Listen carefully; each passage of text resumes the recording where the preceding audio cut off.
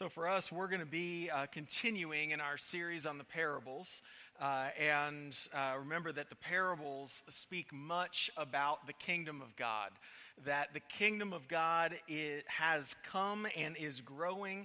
How to enter the kingdom of God. And this time, this aspect or this part of these parables that we've been looking at is the idea of how are we to live forward-looking of the kingdom of God? That it's not just all here, it's not just all future, it's both here and our future hope. And so what does it look like for us to live as God's people now, awaiting the fulfillment of the kingdom, yet having it not just be a future thing? And so we're going to look at that. We're going to start. Actually, I originally thought we would start in 44, but we're going to start in verse 42 of Matthew 24. So if you would stand with me. This is God's word. We stand because this shows our submission to his word, that he speaks, and we long to hear from him. So Matthew 24, starting in verse 42. Therefore, stay awake, for you do not know on what day your Lord is coming. But know this, that if the master of the house had known in what part of the night the thief was coming, he would have stayed awake and would not have let his house be broken into. Therefore, you also must be ready, for the Son of Man is coming at an hour that you do not expect. Who then is the faithful and wise servant whom his master has set over his household to give them their food at the proper time? Blessed is that servant whom his master will find so doing when he comes. Truly I say to you, he, the master, will set him, the servant, over all his possessions. But if that wicked servant says to himself, my master is delayed, and begins to beat his fellow servants and eats and drinks with drunkards, the master of that servant will come on a day when he does not expect him, and in an hour he does not know, and will cut him in pieces and put him with the hypocrites. In that place there will be weeping and gnashing of teeth. Then the kingdom of heaven will be like 10 virgins who took their lamps and went to meet the bridegroom. 5 of them were foolish and 5 were wise. For when the foolish took their lamps, they took no oil with them, but the wise took flasks of oil with their lamps. As the bridegroom was delayed, and they all became drowsy and slept. But at midnight there was a cry, here's the bridegroom, come out to meet him. And then all those virgins rose and trimmed their lamps, and the foolish said to the wise, give us some of your oil, for our lamps are going out. But the wise answered, saying, since there will not be enough for us and for you, go rather to the dealers and buy for yourselves. And while they were going to buy, the bridegroom came, and those who were ready went in with him to the marriage feast, and the door was shut. Afterward, the other virgins came also, saying, Lord, Lord, open to us. But he answered, truly I say to you, I do not know you. Watch, therefore, for you know neither the day nor the hour. Let's pray. Father, these are sobering words. So would you, by your Spirit, open our eyes? Father, I pray for those in this room who have never truly heard what this passage is talking about. God, I pray, God, by the power of the Spirit, that you will give ears to hear, that today would be the day of salvation. Father, for those of us who have responded, who you've opened our eyes, not our own wisdom, but your power, God, I pray that you would impress on us what it is to live watching, in waiting, in readiness and expectancy of your return. God, I pray that we wouldn't be a complacent people, and I pray these things in Christ's name. Amen. You may be seated. So back in the 1960s, a Stanford professor named William Mischel he conducted a series of psychological studies, and this series of studies has become known as the marshmallow experiment. And during his experiment, he basically tested hundreds of children, ages 4 and 5. He would bring them in with one researcher, or one at a time, and they would sit them down at a table, and the researcher would explain and basically offer them a deal. He would put a marshmallow on the table and say, hey, if you don't eat the marshmallow, I will come back and give you a second marshmallow. So the deal was pretty simple. You can eat the marshmallow now and have one, or wait a little bit and have two. And then the researcher would leave the room for 15 minutes. And, you could just imagine kids just going just crazy in the room by themselves. Like, do I eat the marshmallow? Do I not? Doing headstands and all the stuff. And some kids, of course, just devoured it right when the guy left the room. Others kind of waited and, of course, would get that second marshmallow.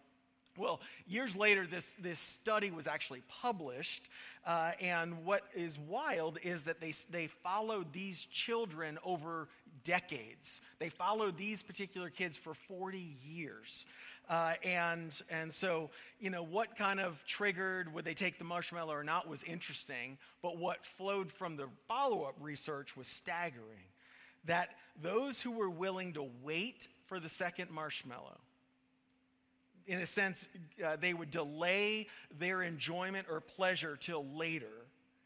If they were the ones that waited had higher SAT scores, lower levels of substance abuse, lower likelihood of obesity, a better response to stress, better social skills, and generally better scores in a range of other life measures, one article recounted.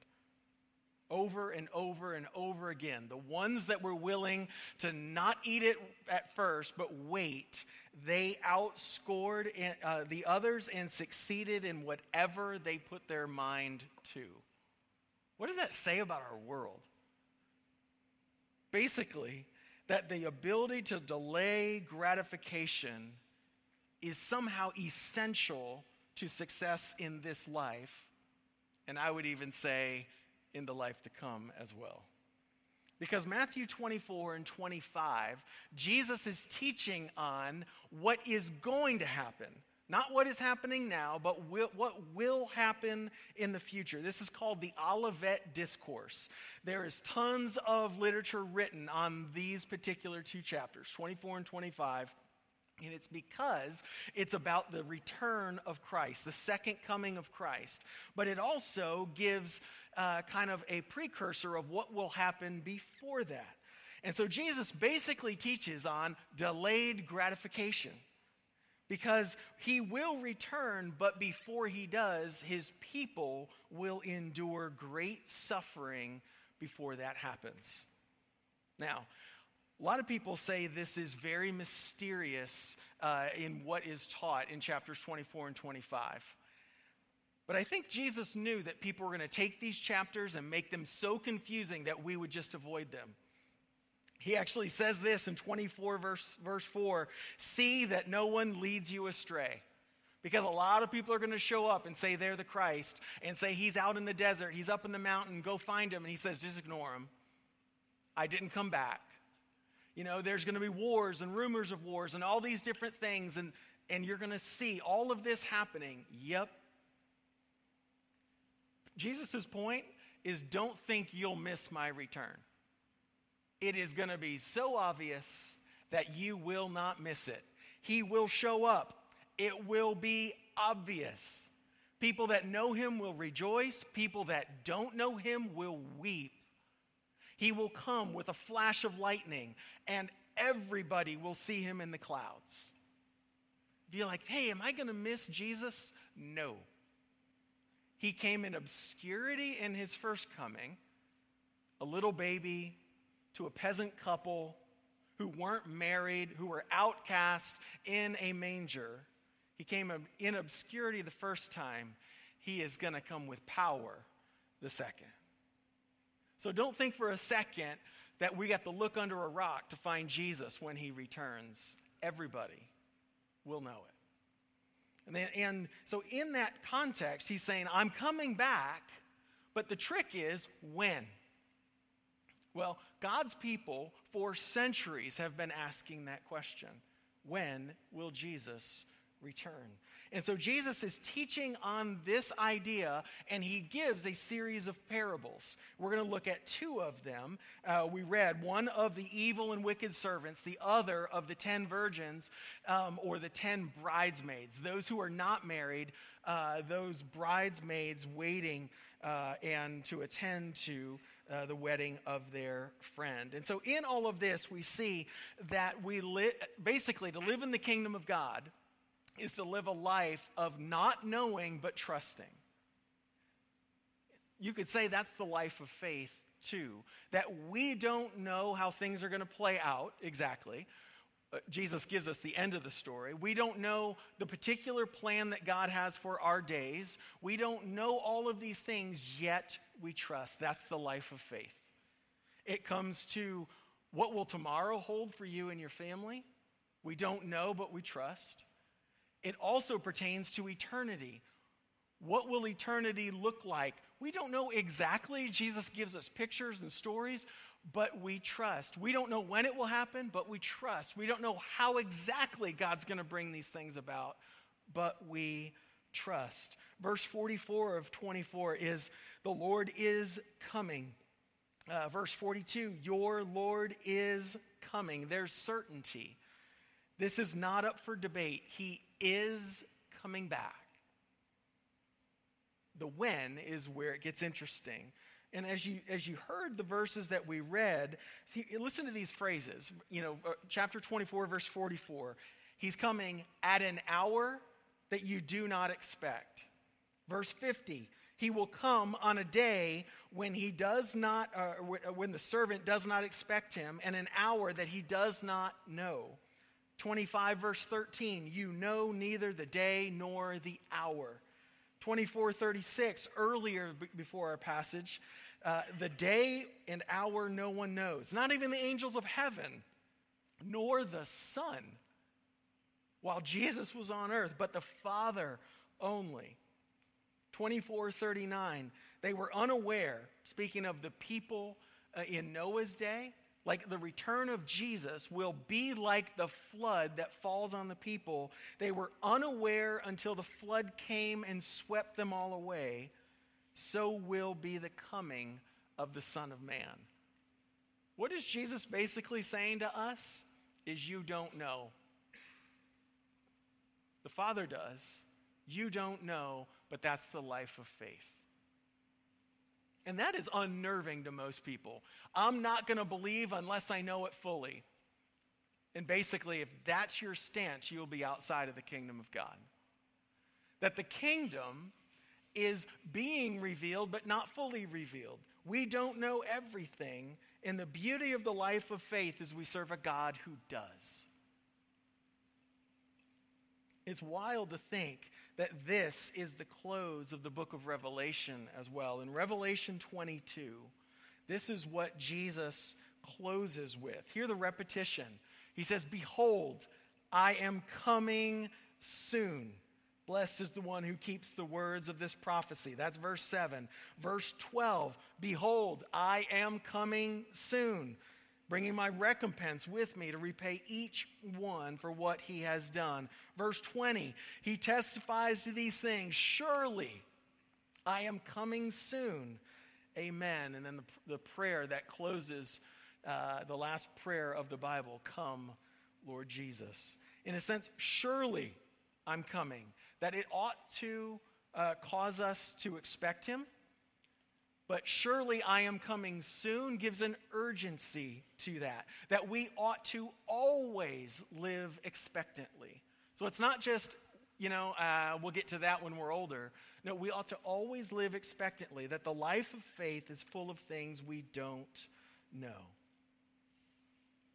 And he says, blessed is the one that the master finds doing what he is supposed to be doing when he returns. And so, because what you see in all of these things is you see these servants that they come and they say, you know what, the master is delayed. I can do whatever I want to do. I'm going to live it up. I'm going to beat up my other servants. I'm going to just have whatever pleasure I want now. And what Jesus is saying is if you take the wide gate, the pleasures of this world now, and that's what you define life by, you will miss the narrow gate. You will miss eternity at the banquet. You will miss the eternity that the master ushers in. What was Jesus' beginning of this whole thing? See to it that no one leads you astray. Don't buy the lie of this world that life is found in what you eat, what you drink, what you enjoy. Jesus is saying there is so much more to it. So it's not just a life of not knowing but trusting, but it's also a life of waiting in readiness. So in 24, the master is delayed. In 25, the bridegroom is delayed. Okay? Basically, Jesus is saying that he is going to come like a thief in the night. Okay?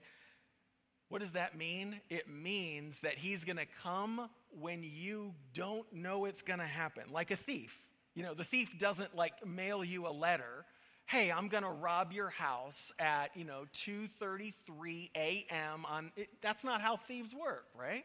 They do it under the cover of night. They rob and steal so that you are surprised when it happens, and that's what Jesus' point is. Not that he's a thief. His point is that he is going to come at a time and in a way that you and I are unaware. Our world is unaware.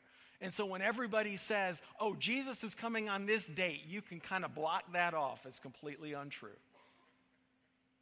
Because Jesus says the exact opposite. You ain't going to know. Be watching. Be ready. Live expectantly. I am coming back. Surely I'm coming. Surely I'm coming. But yet you won't know when it happens. That's a bizarre place to live, right? Expectantly waiting for something that we don't know when it's going to occur. And yet God says to live on the edge of your seat waiting. A life of waiting and readiness.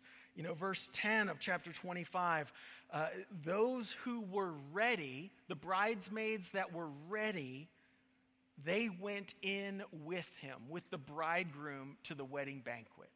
It was the ones who were ready. And so what's the command at the end of 25, or really at the passage we read, verse 13? It's watch, therefore. That same word watch is used to start the passage that we read in verse 42. Watch, stay awake. To watch is to be alert or to be awake, to be watching. And it's the same Greek word. And we actually looked at this a little bit about a year ago when I returned from sabbatical. And I spent a lot of time in Colossians 4. Continue steadfastly in prayer. We did that Praying Life seminar, and we talked a lot about prayer. But what's the nature of prayer is being watchful in it with thanksgiving. That, yes, prayer is asking the Father for things and laying our heart out, but it's also us, eyes wide open to what is God doing and how is he unfolding his plan. And that is the command that Jesus gives us. I'm coming back, you don't know when, but watch. And see my plan unfold. It's interesting that back in Revelation 3, this very similar concept shows up, and I think it's very pertinent to us as well. So the angel of the church in Sardis write this, that the words of him who has seven spirits, the seven spirits of God and the seven stars, I know your works. You have the reputation of being alive, but you're dead. Wake up and strengthen what remains and is about to die, for I have not found your works complete in the sight of my God. Verse 3 is sobering. Remember then what you received and heard. Keep it and repent. If you will not wake up, I will come like a thief, and you will not know at what hour I will come against you. If you want to know like one thing to take away from this sermon, wake up.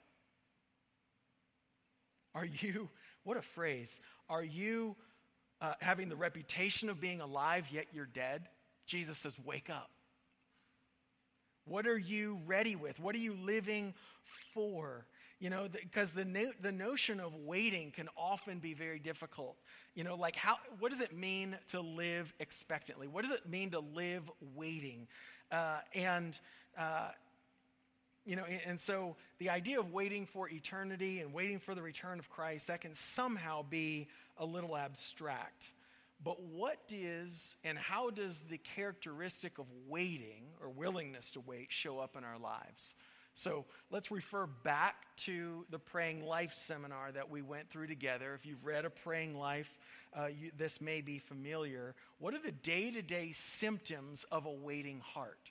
So the big picture is wait for the return of Christ. The day-to-day picture is we wait every day with eyes wide open, expectant to see what God's at work doing. And this chart comes out of A Praying Life. And it's the idea of being in the story of God. Whoops, that's over this way, right? Being in the story of God versus not being in the story of God, right? And so if you live without story or without watching of what God's doing, this is the column that might depict how you feel, right? Bitter, angry, aimless, cynical, controlling, helpless, or hopeless, probably helpless too, thankless, and blaming. So if any of those things are true of you in your life, you may be one who is not living expectantly, eyes wide open of how is God going to unfold his plan in your life, let alone his return. Like, how is he going to unfold tomorrow? Let's learn how to do that, and that might teach us how to wait for eternity. Does that make sense? But what does the idea of waiting and expectant biblical waiting look like is to wait for God. And that's really annoying to us, right? No, I want it now. But it's that delayed gratification that is true in our world. Why? Because it's consistent with the Word of God, and it's true of the life of faith. We watch what God is going to do. When he does something, we're filled with wonder. Rather than, yeah, that would have happened anyway. We see God's hand all over it. We're praying and submitting and hoping and thankful and repenting when we find ourselves out of this. It's just the idea of us learning how to live in the story of God. And that's what Jesus is talking about. He's talking about bridesmaids who go to a wedding banquet. And the context of this is that the bridegroom would come from his house and he would come to his bride's house. Well, all the bridesmaids are ready with their lamps. Why are they ready for their lamps? Because the bridegroom would come to the house. He would come into the house, but then they would process back to his house for a huge banquet. And guess who lit the way, because he would often come at night, were the bridesmaids. And so they needed oil for their lamps. They needed oil to light the way back to the bridegroom's house for the banquet. And so it was the height of disrespect for them to not have enough oil. And so the idea of readiness that Jesus is talking about, he's using from a picture of the vernacular of that day. These people understood what was going on. That these bridesmaids weren't ready. And he's saying, people of God, be ready and watching and waiting for Jesus' return. Now let me submit something to you. How do you become ready just at the starting point? How do you become or even begin to be ready? Because you can take some of this and maybe come to a conclusion that's not biblical. The sense where we're going to make ourselves better and better and better and better, and then we're going to become ready for the return of Jesus. To be ready for the return of Jesus is basically all three songs that we've sung already. Go back and look at the lyrics today. Because I lift my hands up in praise, but I lay my life down. My whole life is for you. I surrender my whole life to you. In a sense, it's not go and get better. It is lay your life down, humble yourself before the Lord. Say, I can't save myself. I need a Savior. Only you can. My sin deserves the wrath of God, but Jesus, you died for my sins. That's what this table is. How do you become ready, or even at the beginning point, is to humble yourself before the living God. That you need a Savior and you surrender your life to King Jesus. Just what Todd started with when we opened our service. That's how you become ready.